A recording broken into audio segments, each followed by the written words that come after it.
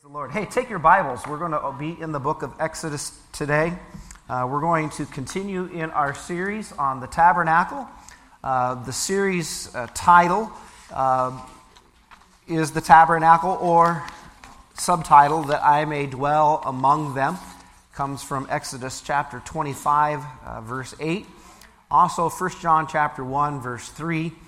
Exodus 25, 8 says, "Let them build me a tent or a dwelling place, that I may dwell with them there."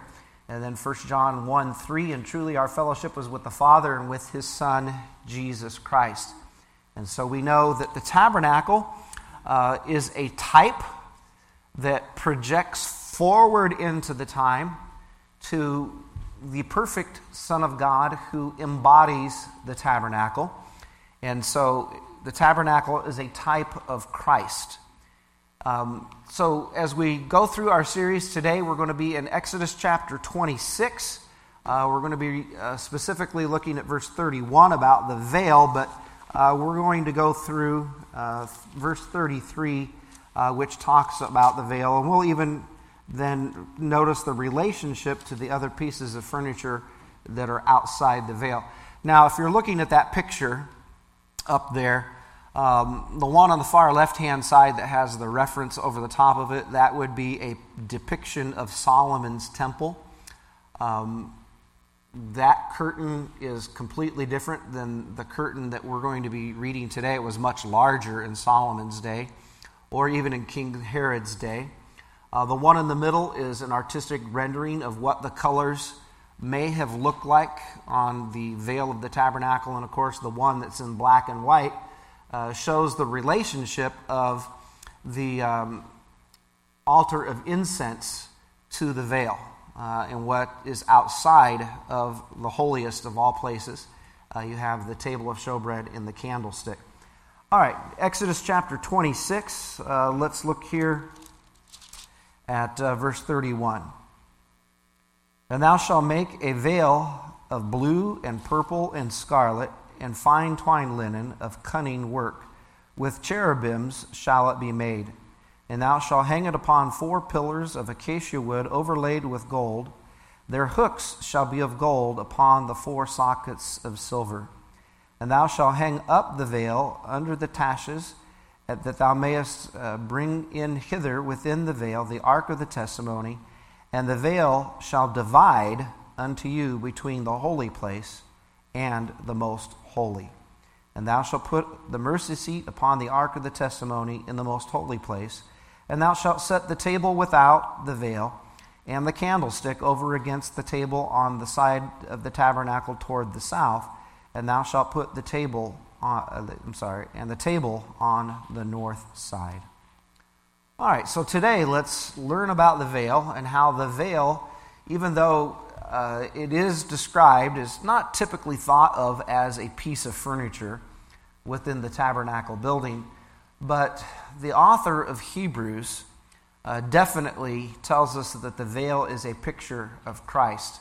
Now, you probably aren't going to be able to read these verses, so I'll just read some of them to you. Here's John 1:14, so if you want to turn there, that's John 1:14. Now, this is my woeful attempt at translation work. I used a couple of different translations to kind of paraphrase and put John 1:14, because I want you to see the significance of John 1:14. "And the Word became flesh and did tabernacle among us. And we beheld His glory," Shekinah. "The Shekinah glory as of the only begotten of the Father, full of grace and truth." And so the word dwell literally means to tabernacle. So the Lord Jesus Christ tabernacled with us. And we beheld His glory, the Shekinah glory. And in Exodus chapter 40, after the tabernacle is finished, then God is pleased to live in the tabernacle. He takes up His residence, and this is the place of meeting. So another name for the tabernacle is the tent of meeting. This is where God meets with His people Israel. And of course, it being a type of Christ, then in Christ we meet God, and that's where we can meet God. All right, the next verse is 1 Corinthians 6:19. The apostle argues with the Corinthian believers that they should grow in holiness because their body is the dwelling place of the Holy Spirit of God. What? Know ye not that your body is the temple of the Holy Ghost which is in you, which you have of God, and you are not your own? For you were bought with a price, therefore glorify God in your body and in your spirit, which are God's. And of course, we know that the tabernacle was made according to the pattern that God showed Moses after tabernacle in the heavenlies. And this is Hebrews chapter 8, verse 5. Who serve unto the example and shadow of the heavenly things, as Moses. For see, saith he, that thou make it according to pattern. All right, here's the big idea. Can you read that lettering? All right. So today we want you to walk away from church seeing God's initiating love and his desire to fellowship with you through the study of the veil. All right? So I chose that preposition, not through, but in, on purpose, because it's in Christ where we have our opportunity to meet God.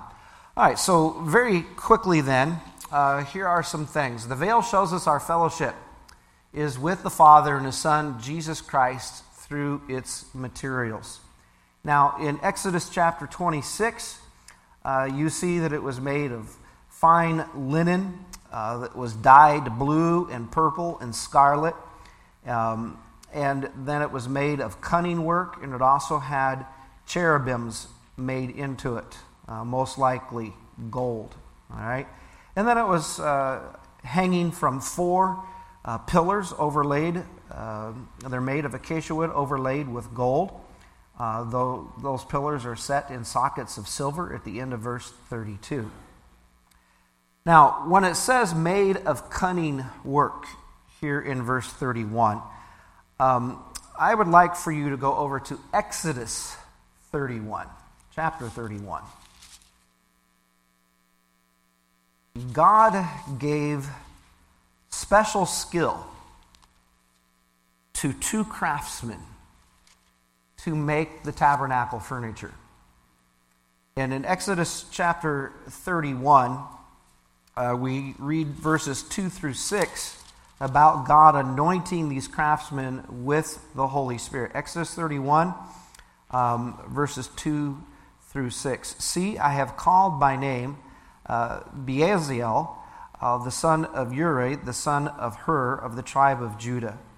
And I have filled him with the Spirit of God, in wisdom and understanding, and in knowledge, and in all manner of workmanship, to devise cunning works, to work in gold and in silver and in brass, and in the cutting of stones, to set them, and in the carving of timber, to work in all manner of workmanship. And also he mentions the other man in verse 6 that he has given them. Now, we kind of use a phrase loosely when we see a great artistic work. We will say something like this: wow, that's just inspiring. Or maybe a special piece of music. Someone says, well, I was just inspired to do that. All right. Well, we know that what they mean by that is not the same as what God has done to the workmen here in Exodus chapter 31. They were not filled with the Holy Spirit to paint their picture. They were not filled with the Holy Spirit to write their song. But this craftsman was filled with the Holy Spirit to make the tabernacle. And so he did not have just natural ability.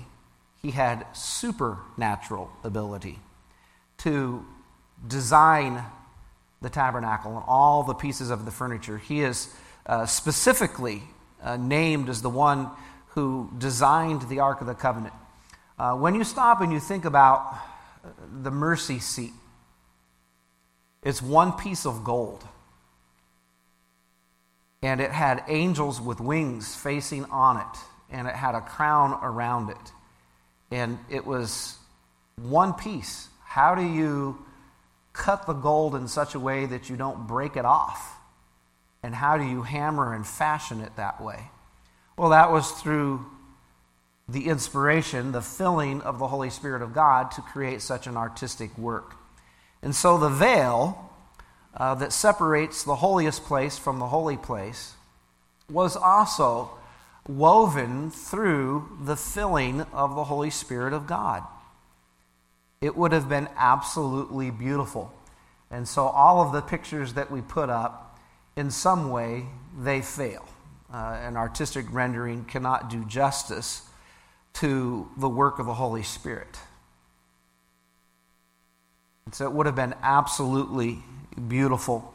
And so the veil then was to be a veil of separation. Let's look here in Exodus chapter 26 where we started out. And if you would go back to the verses with me.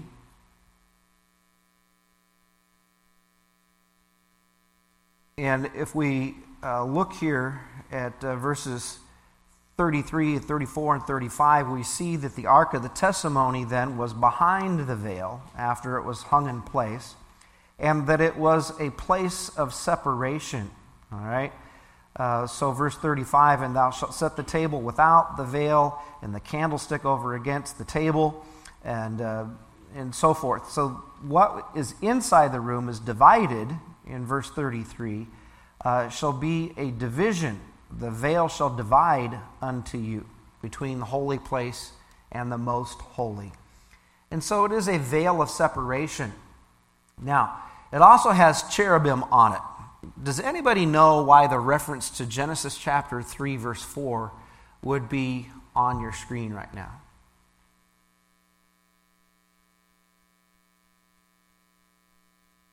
Genesis chapter 3, verse 24. Yes, thank you. Even with glasses, you got that one. All right, remember when Adam and Eve sinned, God removed them from the garden, and he set the cherubim with a flaming sword to guard the Garden of Eden so that they could not go back in. They were separated from God. They were removed from his presence. They were removed from the tree of life. And to protect the holiness, God sent his cherubim with flaming swords to block the way back into the garden. And so if you are a priest and you're standing in the holy place and you're looking at the curtain and you're meditating upon the symbolism that is there, you see the cherubim and you know the instruction that only one time a year can one man go behind the veil, and that's the high priest. Well, those angels on that veil are a stunning reminder that you're separated from God. So while the veil is in place, it is a veil of separation. God is holy, we're not. Behind the veil was the presence of God. Where we read in Exodus chapter 40 that he dwelt between the cherubim on the mercy seat. And so I guess if you're thinking artistically, you're probably trying to get some type of oscillating energy ball between the angelic cherubim, their wings. But God dwelt there, and God is high and lifted up and separate. Isaiah, in Isaiah chapter 6, when he saw the holiness of God, he fell down as dead. And he knew that God saw to his very core of his being. So it is a veil of separation. And then, of course, you have some other verses in there. Leviticus chapter 16, verse 2. Let's go over there. So you only have to go one book. Genesis, Exodus, Leviticus chapter 16.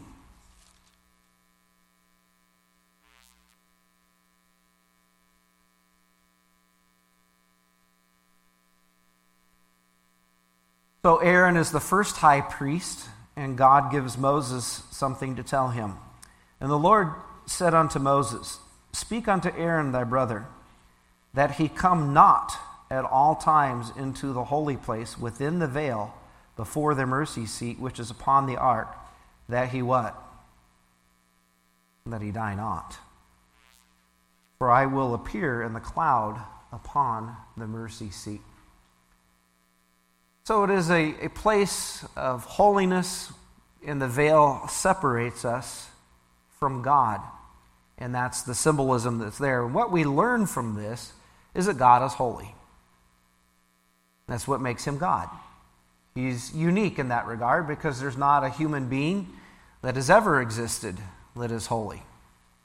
So God is holy. And so it is a veil of separation. But, as we will see, it is also a veil of unification. And what is the veil? And so this is where I would like for you to go over to Hebrews chapter 10. Hebrews chapter 10. Now, put a ribbon in Exodus chapter 26, as we're going to come back to that. But in Hebrews chapter 10, we're going to read about the veil and how the veil is just a type of Christ. How Christ is the fulfillment.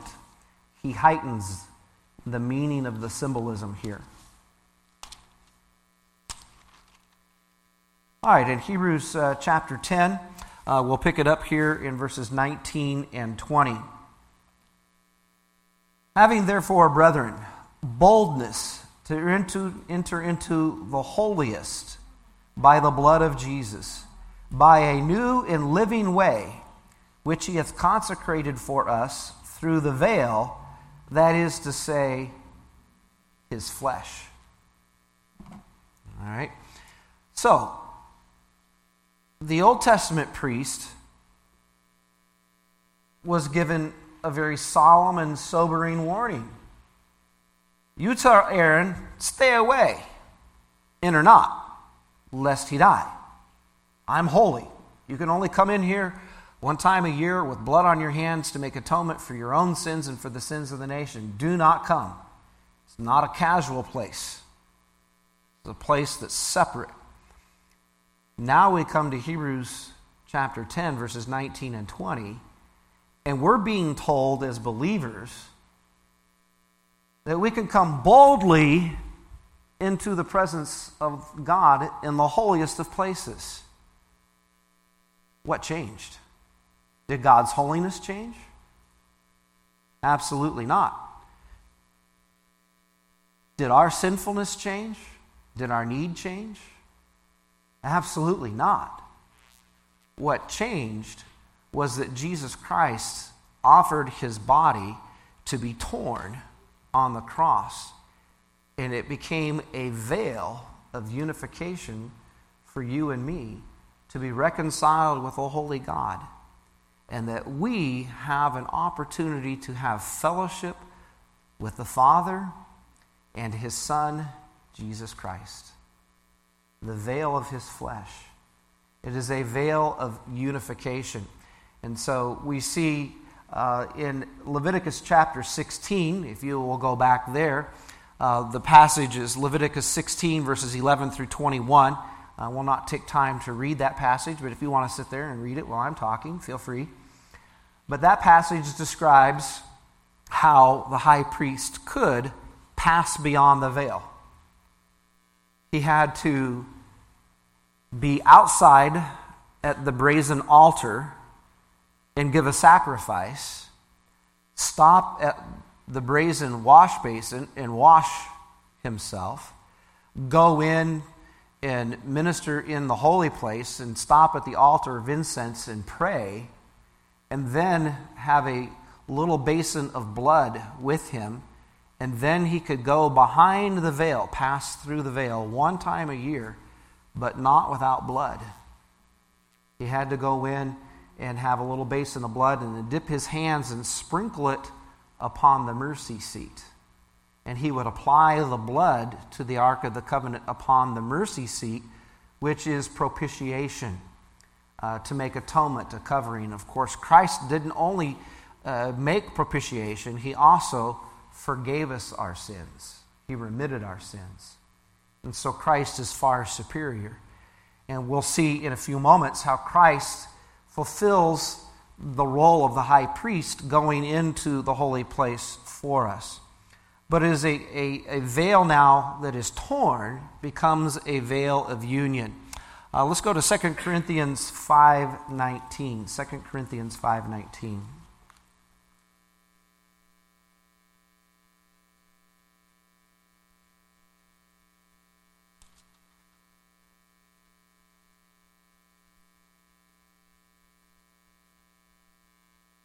To wit, that God was in Christ reconciling the world unto himself, not imputing their trespasses unto them, and hath committed unto us the word of reconciliation. So God was in Christ, reconciling the world to himself, bringing sinful people to his standard of holiness. How is that possible? Well, through the work and the sacrifice of Jesus Christ. Because Jesus Christ met the Father's standard. And when we put our faith and trust in him, we don't have righteousness of our own. We have the righteousness of Christ put on our record. That's called imputed righteousness. That's the technical term for it. It's imputed to your account that you are counted righteous in God's sight through faith in Jesus Christ. So it becomes a veil of unification. All right, so this is through its meaning, all right, through its materials and through its meaning. Now, let's go to our next point here. The veil shows us our fellowship is with the Father and with His Son, Jesus Christ, through its rending, Now, let's go over to Matthew chapter 27.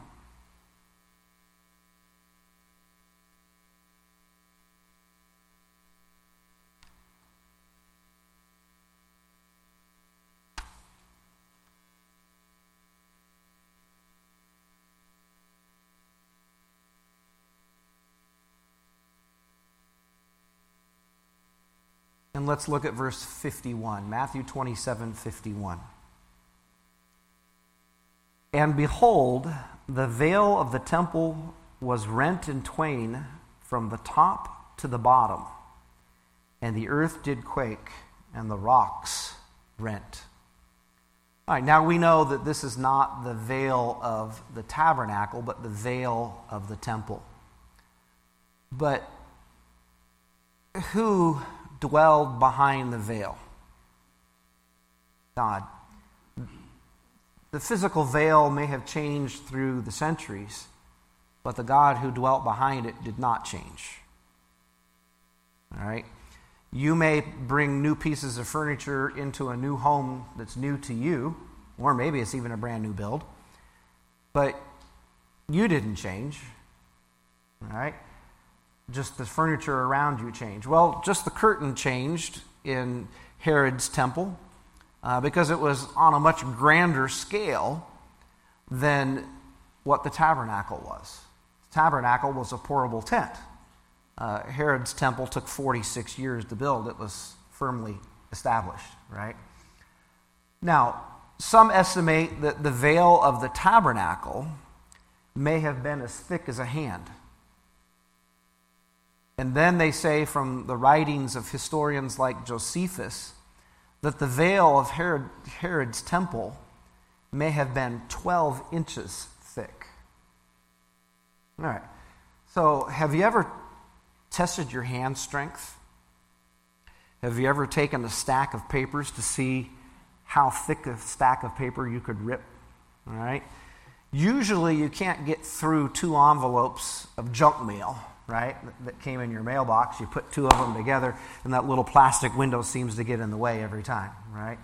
And so we just don't have the strength to even rip through a couple of envelopes or a thin stack of papers. Can you imagine what the priests during the time of Christ, at the moment that he died, there was an earthquake, and the veil of the temple in your very presence rips. Now remember, this is a foot in thickness. Rips from the top to the bottom, completely in 2 pieces. and now you're gazing into the holiest place. What fear and trepidation must come upon those priests? How do you remedy such a thing? Well, figuratively speaking, I guess man makes his best attempts to approach God. But you see, Christ opened that place through his death on the cross, both literally and typically, so that we can have fellowship with our Father through his Son, Jesus Christ. And so that's why I say the veil shows us our fellowship is with the Father and his Son through the rending of the veil. Now, if you go back to Exodus chapter 26, you'll notice that it was supported by 4 pillars and golden rings. Now, these golden pillars we read were made of acacia wood, and they were overlaid with gold, and they were set in sockets of silver. All right? What is the symbolism that is there? Well, as I was telling you as we begin the series,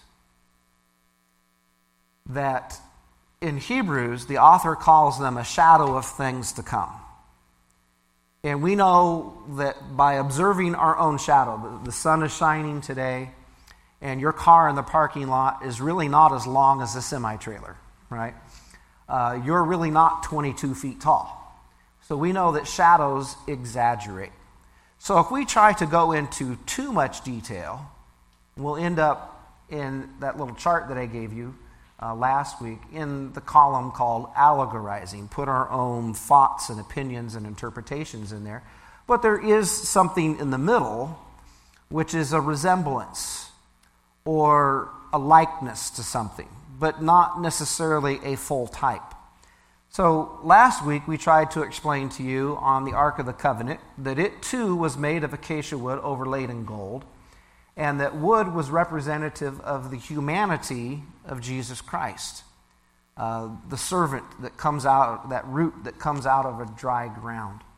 Then we looked at how gold is symbolic, or there's a resemblance in its connection to deity, how the wise men came and presented gifts of gold to Jesus, and so forth. But Peter has an interesting take on this. Let's go over now to 1 Peter. So once again, you're just flipping back and forth today. 1 Peter chapter 1, verse 18.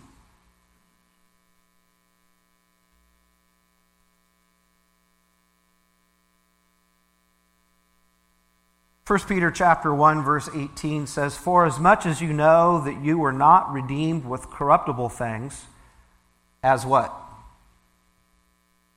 Silver and gold, "but with the precious blood of a lamb, without blemish and without spot," the precious blood of Christ. Now, gold and silver were many times the offerings, along with an animal, to redeem a life, to redeem, say, your firstborn. Your firstborn was to be redeemed. That means you go to God and you offer him an offering of gold and silver to redeem your firstborn child. Or maybe there's certain sin that you've committed that you can give a gold or a silver offering to God. But it's interesting that gold and silver are associated with forgiveness and redemption here in 1 Peter 1:18. It's interesting that the golden pillars are set in sockets of silver. And so it's, I think, a really good type of the redemptive work of Jesus Christ. We also know something very interesting about pillars is that they were uniquely crafted. Now, when you go to San Benito Courthouse, our courthouse is more of a modern design, and we really don't have pillars per se, all right? But if you were to go to Sacramento and you were to look at the court, at the state capitol building, you would see that at the top of the pillar, there's ornamentation that caps off that pillar and kind of gives a sense of a definite end to the pillar, and the building is sitting on the pillar. And I forget what the technical name for that is, but it's finished with ornamentation. I know the Greeks had certain styles, and we copy those into our architecture. The Romans had certain styles. But what is interesting about these is they were just like a telephone pole set in a post. There was no ornamentation at the top. One commentator put it this way: it reminded him of Isaiah chapter 53, verse 8, that he was cut off out of the land of the living for our transgressions. And so we see the golden pillars here, showing us that the veil was hanging from these pillars, just as Christ was hanging from the cross. He told us this in John chapter 3, verse 14. So there are, as you see here, 7 resemblances to this here, all right? So the second point there says it was rent from the top to the bottom at Christ's crucifixion, Matthew 27:51. The shadow of the veil becomes substance in Christ's flesh. And so all of the tabernacle and how it was just a shadow of good things to come. Well, the shadow was not reality.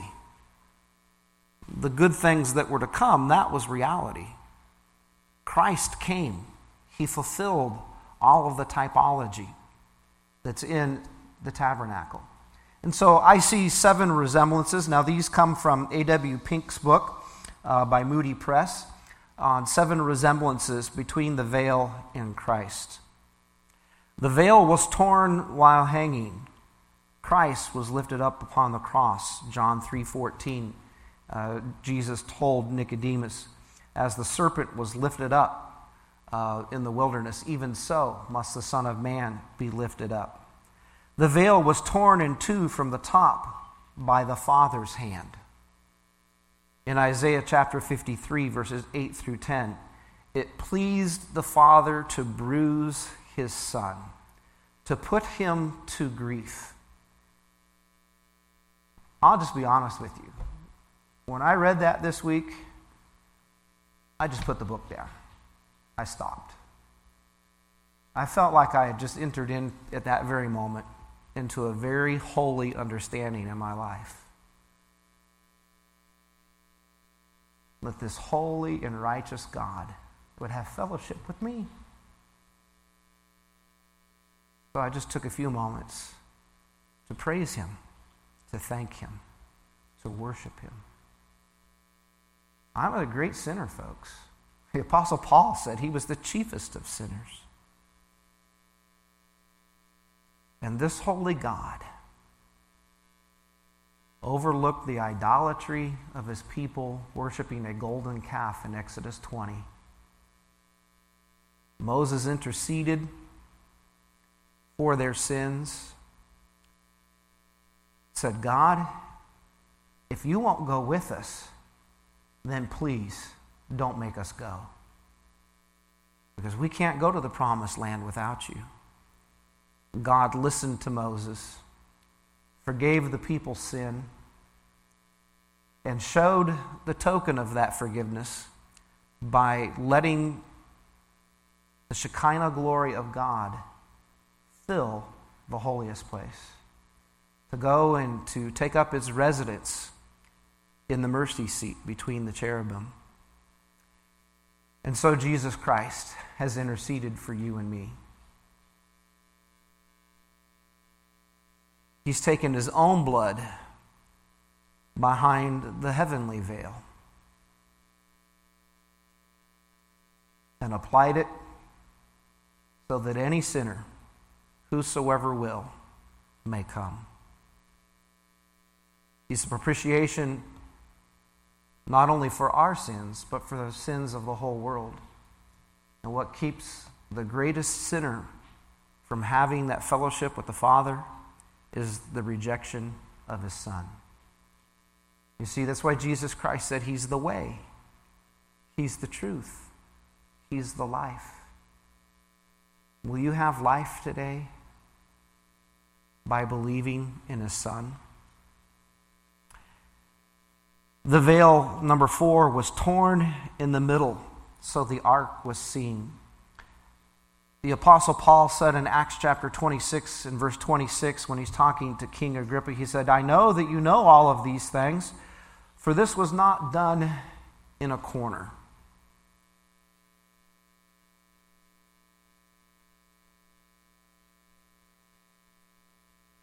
The gospel is not to be hidden, folks. I don't care if we had won 1,000 people to the Lord in a year. That would be no excuse. Success is no excuse to hide the gospel the next day or the next year. We have a moral responsibility to proclaim openly an open gospel.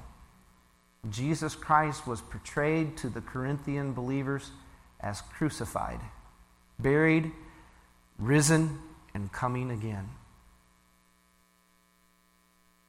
Christianity is not to be a secret. Repentance and faith in Jesus Christ is a message that is to be proclaimed boldly. And so God made it a spectacle, and it lived on in inspired Scripture what happened that day, so that we could remember that the way to God is opened. We have an open gospel. For God so loved the world that He gave His only begotten Son, that whosoever believeth in Him should not perish, but have everlasting life. Well, the veil was torn the moment Christ died, number 5, showing us that Jesus passed beyond the veil, the heavenly veil, to present His blood on the mercy seat on our behalf. Number 6, the moment Christ died, the veil went from being a barrier to a gateway. Now we have boldness to go into the holiest of all. By the blood of who? Jesus. Don't dare tell me that you can approach God in the name of some other God. There is no other God. And the only way to approach God is through the blood of Jesus. Number 7, as the earthly high priest passed through the veil to make atonement, so too Christ received the wages of our sin, which were due to us, so that we can share the reward which was due to Him. Let's go back to Hebrews chapter 10 for just a moment. Hebrews chapter 10, verse 22, it says, "Let us draw near with a true heart and full assurance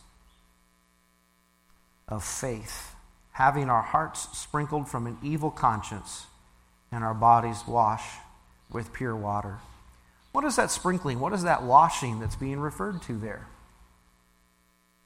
Talking about the laver that the priest washed himself in before he came to sprinkle blood upon the mercy seat.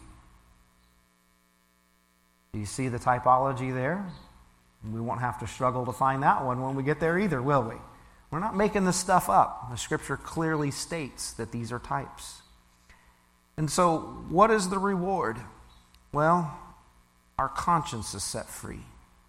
We have this wonderful opportunity to have this relationship with the Father and with His Son. All right, so we went to sleep back there.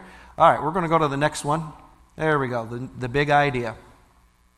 What do we want you walking away from here today, comprehending? We want you to see God's initiating love and His desire to fellowship with you through the veil, that is to say, the veil of His Son's flesh. Can I make an appeal to you to be reconciled to God today in the person of the Lord Jesus Christ? He offered His body to be torn like a veil for you. So, you can receive God's initiating love, and you can begin a life with Him by responding in repentance and faith. Turn away from whatever you have been trusting in. Any other religion, any other God? Yourself? Turn to Christ alone. Put your faith in him. So repentance towards God, faith in Christ. And when you do that, the good news is, just as when the tabernacle was finished, God indwelt it, at the moment that you receive Christ as your Lord and Savior, God, the Holy Spirit, comes to indwell you. And you're filled with his glory. You're given his righteousness. God was in Christ reconciling the world unto himself. That way has been made.